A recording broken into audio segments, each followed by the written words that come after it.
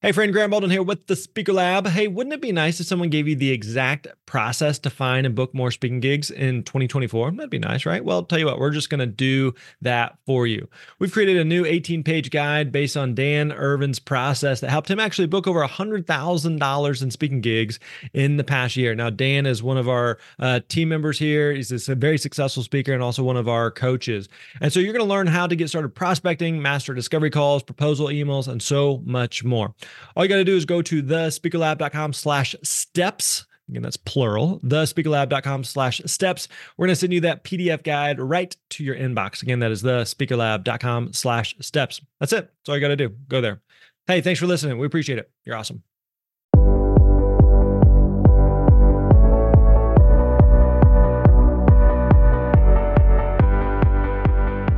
Hey, what's up, friends? Graham Baldwin here. Welcome back to the Speaker Lab podcast. So good to have you here with us today on episode 320. We've got another great show for you today. We are actually nearing the end of this fun series we've been in, highlighting student success stories from here within the Speaker Lab. So today we're going to be talking with Jessica Kriegel, and she's doing something I think is going to interest a lot of you because you've probably wondered if it could actually be done. You see, over the past few years, Jessica has built up a very successful speaking business in support of her book. But as you're going to hear her talk about, she's actually in the process of completely switching up what she speaks about. So we're going to talk about what are the downsides to changing speaking topics. Are there any upsides, positives? And if so, what are they? We're also going to talk about how do you navigate that transition without losing momentum and blowing up your speaking career. Of course, you don't want to do that. We're going to get into all that. Plus, you're going to hear us talk about speakers bureaus near the end of the conversation, where I think Jessica shares some really good wisdom on what you can expect when you start working with a bureau and if you should go down that route. It's a really insightful conversation. I think you're going to get a lot out of. Let's jump right in. Here's another successful student from the Speaker Lab, Ms. Jessica Kriegel. Enjoy. Hey, what's up, friends? Graham Baldwin here. Welcome back to the Speaker Lab podcast. Today, we're going to be talking with Ms. Jessica Kriegel, talking about her speaking journey and some lessons that she's learned along the way. So, Jessica, thanks for joining us today. Thanks for having me. It's a pleasure to be here. All right, let's first of all, let's give us a little snapshot of you, your world, your business, and then also specifically, how does speaking fit into that? Because I know speaking is just kind of one hat that you wear. So kind of give us the 30,000-foot view of what your business is like today. I have been speaking for 6 years now, and it started when I finished my doctoral degree and I turned my dissertation into a book. It wasn't something that I had planned on doing, and I actually was being asked to speak at events before my book was even published. And it was through the being invited to speak that I realized I might want to be speaking. I mean, might want to do a keynote side gig, side hustle, essentially. So my book was called Unfairly Labeled: How Your Workplace Can Benefit from Ditching Generational Stereotypes. And it was all about debunking the myths that different generations are different and that there's some kind of golden ticket to how to engage and attract and retain millennials. My thesis was millennials are the same as everybody else, and we all just need to get to know each other and get interpersonal and stop putting labels on people. It was really ultimately a keynote about unconscious bias before everyone was talking about bias, but it was caked in this generational thing, which everyone was really excited about at the time. Millennials has been a hot topic for a while, so I kind of rode that wave. And I was doing my own thing. People started hearing about my book. And so then all of my business was through referrals. And that's when I started thinking I really should proactively market and start to bring business in, because I'm getting plenty of business without doing anything. Imagine if I actually tried. Right. That's when I started working with you and your team and understanding how to actually build a speaking business. And as that tapered off, my book got a little bit old. And also I got a little bit bored with its subject matter. I really only had the one keynote, and it was the kind of thing that you could do in your sleep. I'd wake up 5 minutes before the keynote, and then I'd jump on stage and do it and nail it. And it was fun, but it was also kind of, there stopped being any kind of challenge or engagement in it. So now I'm writing my second book, and I just did a complete rebrand. I'm really abandoning the whole millennial thing. I thought for a while, really struggled with how to position myself as I wanted to start talking about something else, whether I should just leverage being the millennial expert and ride that, or if I should really pursue doing my own thing. And I trusted my gut, which involved completely changing what I was talking about, because it's what I wanted to do. And I knew that I had built a speaking career before on a topic, and I could probably do it again if I just went for it. And so now my second book is called The Culture Equation. And it's all about how you can drive performance in your business by aligning your strategy with your culture. And the subtitle is, how much is your culture worth? It's really looking at culture, which is an airy-fairy ideological kind of touchy-feely thing that people think, into a concrete quantitative metric thing. Yeah. Let's actually look at culture and how much it will affect your business if you pay attention to it, and really drive the success of your strategy, which drives performance. So that new website is kicking off now, and it's, we're good to go. I just got signed by a couple speakers bureaus, so it's exciting right now. Very cool. And how many speaking gigs are you doing on an annual basis right now? And I know at the time this recording, we're kind of in COVID land where everything is kind of up in the air, but generally speaking, how much speaking are you doing? Generally speaking, 40 to 50 speaking gigs a year. Wow. Awesome. Very cool. Yeah. All right. So let's go back in time for a second here. You mentioned that some of the speaking came out of you were doing your dissertation. Was the goal of, hey, I'm going to do the dissertation, I'm going to turn it into a book, it's going to lead to speaking, or was I'm going to do the dissertation? Then what was kind of the career path that you were on? What were you wanting to do?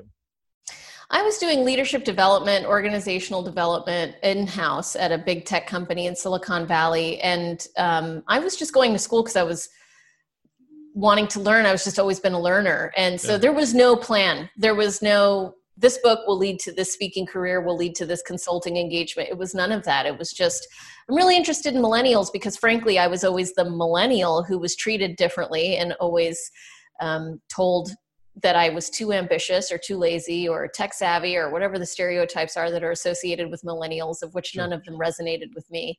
So it was more like, let me just prove all these people wrong and see what happens. I was just enjoying it and being present. And then the book felt like I was naive enough to think that I could quickly transform my dissertation into a book with very little work. I thought that, I got 150 pages written already. That'll be done.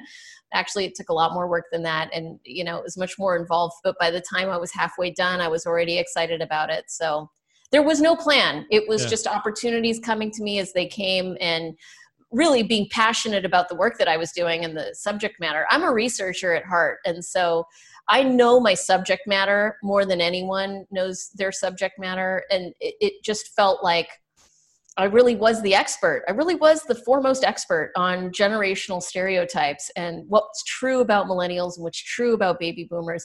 Because I not only read the articles and the research, but then I would look up the sources that those researchers were citing and then find out which researchers were lazy researchers and which researchers were actually solid researchers. And so I just got excited about the content. I think that was my strategy for success.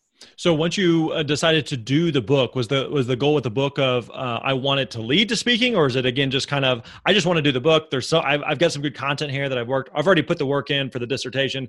If I can kind of reformat, restructure it, add some more to it, that maybe there's a book concept here, and then if I get speaking gig, great. But it sounds like that wasn't ever the goal. That wasn't ever the goal. Yeah, no, it wasn't the goal. I just started getting invited to speak at places, and then I got a big speaking engagement at I4CP, which was, it's just a series of keynotes. It's a great conference. And I was one of the keynotes, and I got a ton of business from that one speaking engagement. And then that just led to more and more referrals. So I just accepted it and kept going. How did you get that first gig? My dissertation supervisor at my doctoral program suggested me when he was networking at some event, said, hey, you should talk to Jessica Kriegel. She's doing some interesting research. And they're like a think tank. So they were excited about a researcher and they invited me, and the rest is history. I've since spoken at many other conferences after that. And they gave me my first solid referral. The CEO of I4CP said Jessica was the highest rated speaker at our conference. She rocked the house. And when I would show people that and it was associated with I4CP, it just gave me instant credibility. So sounds like you were doing a couple of these speaking gigs, and like you mentioned before, it was some stuff that was either referral, word of mouth, stuff that would kind of randomly fall in your lap, which is the case for a lot of speakers. Like you enjoy speaking's good, but you don't want to build a business based on this very reactive, passive, I'm just waiting for someone to hopefully magically find me. And so at what point did you decide like, okay, I've got enough opportunities here. I think I'm on to something. I could see how I could potentially do more of this. But again, I don't want to go about it in a passive, standoffish way. I need to actually have a plan here to be able to book gigs. So how did you start to make that mental transition to going from, accidental speaker to I'm going to take this seriously and I really want to build a speaking business? It was actually, I looked up how much to charge, because I started getting calls from big companies. Yeah. And I've landed on your website, which helped me figure out how much to charge. And then I realized, oh, there's a whole industry, a whole business that I could build here. There was a whole system that I could develop. And I wasn't even looking for that. So it was through looking up how much to charge that I found your website, and then saw the resources that you offered, and then thought, oh, I should look into this. They probably could build more business pretty easily. And I always say that your best referral is being good. I just have the gift of being good because I was a theater major, so it's not a gift. I mean, I know how to have stage presence and be on stage, and I have humor, and I practice my jokes, and I practice my lines, and I know how to nail the delivery on certain things, and that always goes over well. But the system part of it, the building a team part of it, the knowing how to proactively market and engage, that I had no idea. And so that was all thanks to you and what I found online. Cool. And so you come across some of our stuff. It sounds like maybe you'd come across, we have a speaking fee calculator. So if anyone wants to check that out, you can go to myspeakerfee.com. You answer a couple questions. It's totally free. And then they'll tell you what you should be charging. Because the reality is, like, when people ask, how much should I charge as a speaker? The truth is, like, it depends, which is a horrible answer. So we put together that calculator that hopefully takes some of those different variables and factors and shows you what you should be charging to speak. So again, if people want to check that out, go to myspeakerfee.com. So it sounds like you go there, you get your speaking fee, you start to looking into the speaking fees and what the industry looks like. Where do you do from that point? Because again, it's one thing to I'm doing a few gigs, to I realize how much I should be charging, and then it could be like just simply that. So at what point did you decide, like, no, I need to take this seriously? Like, if I want to make a living of this, if I want to make a career out of this, then I have to do more than just, again, wait for things to magically find me. So where do you go from that point? It was probably when I did your booked and paid to speak seminar, webinar, whatever. It was like an 1.5 hour long thing. And you told your story and how much money you had made and how you built it up. And I was like, dude, I could do that. I just have to do it. I mean, that's always been my philosophy about everything. I can do anything I want. I just have to do it.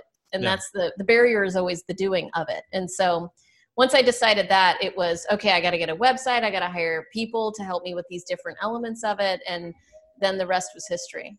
What was it that you felt like that you needed to hire people for? Because that's always it's not necessarily a requirement, and it's also going to be a thing that's daunting for people going, I don't know how to hire people, and I don't know how to do these different components or build this part of the business. So what were the things that you felt like you needed help with, or that you were struggling with? I needed help with the technical stuff, the design, the image, the branding, the narrative, the story of what I knew that I was selling my my research essentially in the book. But once I started shifting my brand, I needed someone to help me craft that narrative. Selling culture transformation is really tricky because culture can mean a million different things and transformation can mean a million different things. And I really didn't want to be the kind of speaker that says, my audience is all business people, So I needed people to help me kind of craft that, marketing people. And then I needed the website people and the design people. And then I hired people to make my PowerPoints look legit. I realized that this key to success in the speaking industry is what you look like online. When you look solid, then people think you're solid. And then if you do your gigs and you're good, then you get referrals. And you literally have to have the look of being a professional speaker. And as soon as I had the look, then the rest kind of flowed from there. Yeah. So it was just that. It was developing the look, developing the messaging, developing that technical stuff. I considered doing a virtual assistant and ultimately decided against it. I thought, I could have them kind of cull the website. Sorry, there's someone's vacuuming in the other room, so you might have background noise. That's My fine. bad. You're good. I didn't want to do that. I wasn't the kind of person that was going to be cold calling. I was the person who was going to kind of target my specific audiences and then go after them hard and kind of lean into contacts and that kind of thing. I didn't want to be the person that just kind of blasted out, hey, I'm Jessica and this is what I do. Yeah. So that was a conscious decision on my part. I could have hired a virtual assistant, but I never got there. And then my husband was doing the CFO thing. And so he was handling all of the finances. And so then that was easy. Hey friends, do you know the 5 steps to book more gigs and get paid as a speaker? Well, if not, listen up, because these same 5 steps that helped me to grow a 7-figure speaking career are all laid out in great detail in my latest book, The Successful Speaker. 5 steps for booking gigs, getting paid, and building your platform. Whether you want to speak as a side hustle or your dream is to become a full-time professional speaker, I know what it takes. I share all of that with you in this definitive step-by-step roadmap. Let me be your guide. Learn from my mistakes. Get paid what you know you're worth to share your unique message on stage. If you want to read the first chapter for free or just check out the book, go to thespeakerlab.com/book. Again, that is thespeakerlab.com/book. Check out your copy of The Successful Speaker.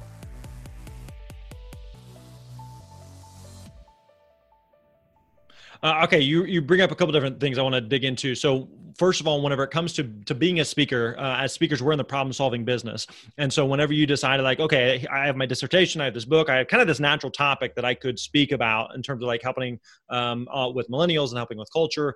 But as you're even kind of figuring that out and figuring out what that looks like, how are you kind of determining, like you even mentioned, culture can look a lot of different things to a lot of different people. How did you figure out how to frame that in such a way that this is something that organizations and groups and companies are actually looking for speakers to talk about? Because just because you've written a dissertation or just because you've written a book doesn't necessarily mean that organizations or groups are hiring speakers to talk about that said subject. So how did you kind of figure out, here's your expertise, but what does that look like in the speaking industry? How did you kind of navigate that?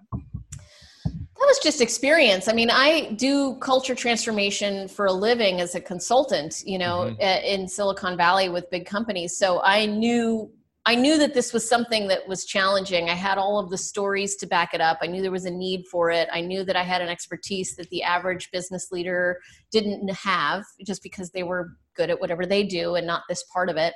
So I knew there was a need. In terms of the speaking industry, I had to hire someone. I hired someone that was specifically a specialist in designing brand narratives for speakers and who knew the industry. And so that I just relied on the experts for how to position it. And the way that they positioned it was completely different than how I would have. And it's so much better than what I would have imagined or what I could have put together. I tried to do it by myself for maybe a year and a half. I used to kind of play with words and try different things out and change my website and see what would land and what wouldn't. And every time I would show it to someone, it would resonate with half the people I showed and not with the other half. And they'd say, culture? Like what? Like international cultures? And I'm like, no, not international cultures, like workplace culture. Oh, like happy hours and team building? And it's like, no, not team building, like business results. Like, oh, like operations and systems? No, not, it was just like I could never get the language that would get people to get it.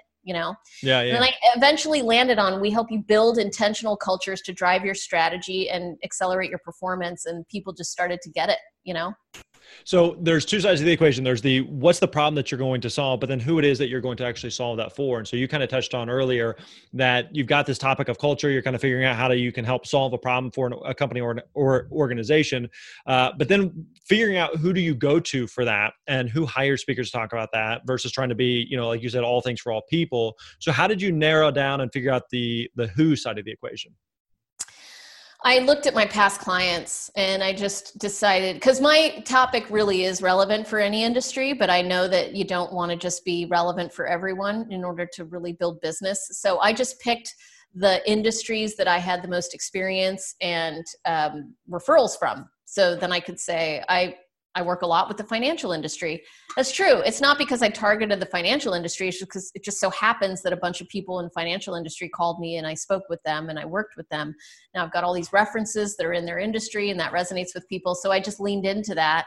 And I did that with a couple different industries. And they also just happened to align with the industries that my speakers bureau markets to. And so it all just kind of fell into place. But I'll work with people that are not in those targeted industries. If I get a call, I got an email from Disney the other day and they were like, hey, can you do a leadership development thing for us, a keynote on culture? It was like, of course, I'm not going to say no because they're not financial services, Right.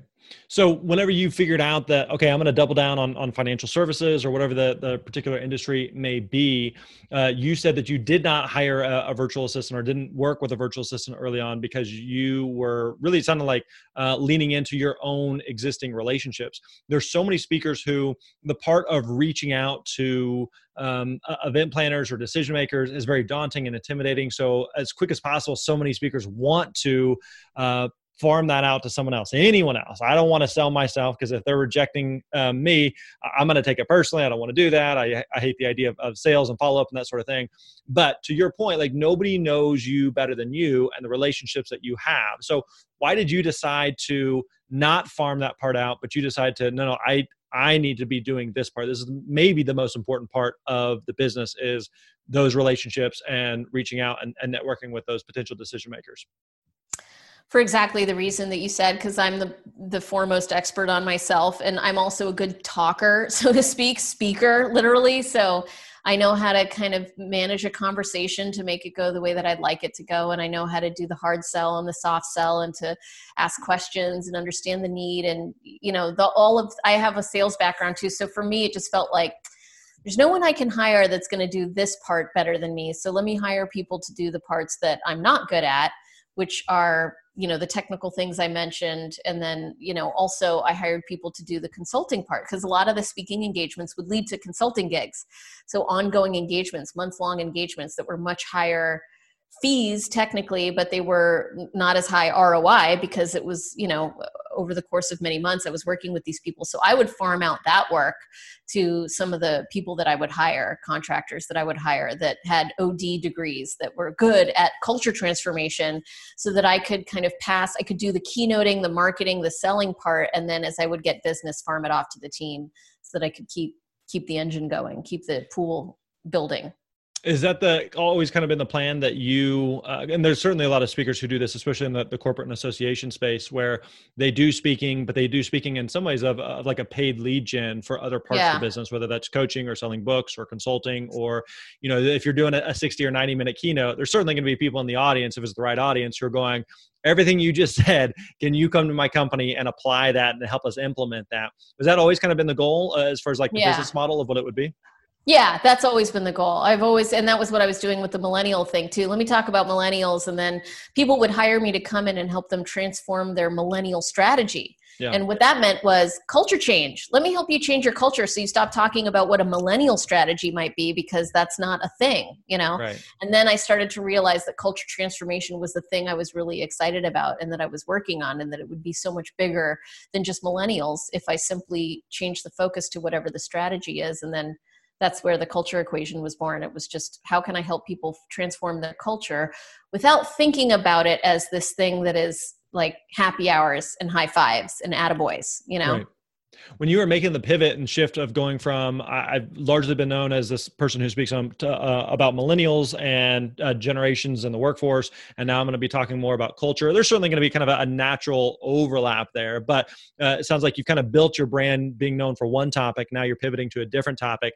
Did you find that it felt like it was starting over, or did you find like it was difficult to get people to think about you differently, or is there any downside to making that type of pivot to a totally different topic or expertise? Yeah, there's a huge downside. You've got a niche set up, and then you're abandoning that niche and that expertise, and you're going to establish yourself as now an expert in this other thing. And that was super risky, and it took me a long time to decide to do it. I probably mulled that over for a year and a half, because I thought, I'm giving away something that is credibility, a name in this industry on this topic that I don't need to give away. But I had nothing else to say about millennials. That was really the thing that made me realize, push me over the edge. I've done the research on millennials, and my research landed me on this. Don't do that. So what do you say after don't do that? There's no like further conversation to be had. That's not a thing. Yeah. Next, and so then it felt like, well, I don't want to say the same thing for the rest of my life. It's going to be boring. And I think I've already said it. And while there are plenty of people who haven't heard that particular message, I wanted to be adding to the literature. I wanted to be having a perspective and giving something of myself. And I wasn't going to be able to do that anymore with millennials. So I did give something up. The benefit is I already had all of testimonials, and I had all the big name clients that I already had. So all of that carried over as I built the new website. It was like I already established as legit, even though I haven't technically given that keynote yet. I mean, now I have, but at the time it was like, this is a new keynote, but it doesn't mean that I'm new to this, I mean, because it really was about culture transformation all along. I was just talking about it with the millennial label because that's what sold. Do you think that how long do you think you'll stick with this until it gets to a point where maybe it feels boring, or I'm looking for some other type of challenge? Because I think this is and the reason I ask is I think this is something that a lot of speakers run into, like you mentioned, where you're on stage, you're doing a great job, but it's more or less the same keynote that you've delivered multiple times. It works, and it starts to lose some of the challenge for you. It's the first time that audience may have heard it, but you've delivered that story 100 times, and maybe internally you're just kind of on autopilot, even though it's like it's fun and it's going well, but like you're still like as entrepreneurs, as speakers, like we're looking for new mountains to climb. So do you foresee into the future that this is going to be a similar challenge that you're going to run into again, that I've said all that I have to say on the topic of workplace culture, and now I'm interested in a different topic? Or how do you see that playing out in the coming years, and maybe advice that you would have for other speakers as they kind of balance, here's something that I'm passionate about and interested in, but I'm also maybe interested in a different topic to potentially even a different audience. So how are you thinking about navigating that in the future? Yeah, I always subscribe to that phrase that you make a plan and God laughs. So anticipating what's going to happen in the future, I don't try to do that anymore. So I have no idea. I might get super bored with this in 2 months. I might decide in 3 months not to be a speaker anymore and become a farmer or a dancer or something. I have no idea. But I do know that when I decided that this would be the next thing that I was going to do, I wanted the topic to be big enough that it could turn into something else. Yeah. This pivot was pretty severe. In my head, it was the same thing, but no one else sees that, right? Millennials to culture. It was like, for me, it felt like the exact same topic, but no one else sees it that way. With culture, there's so much juice in that.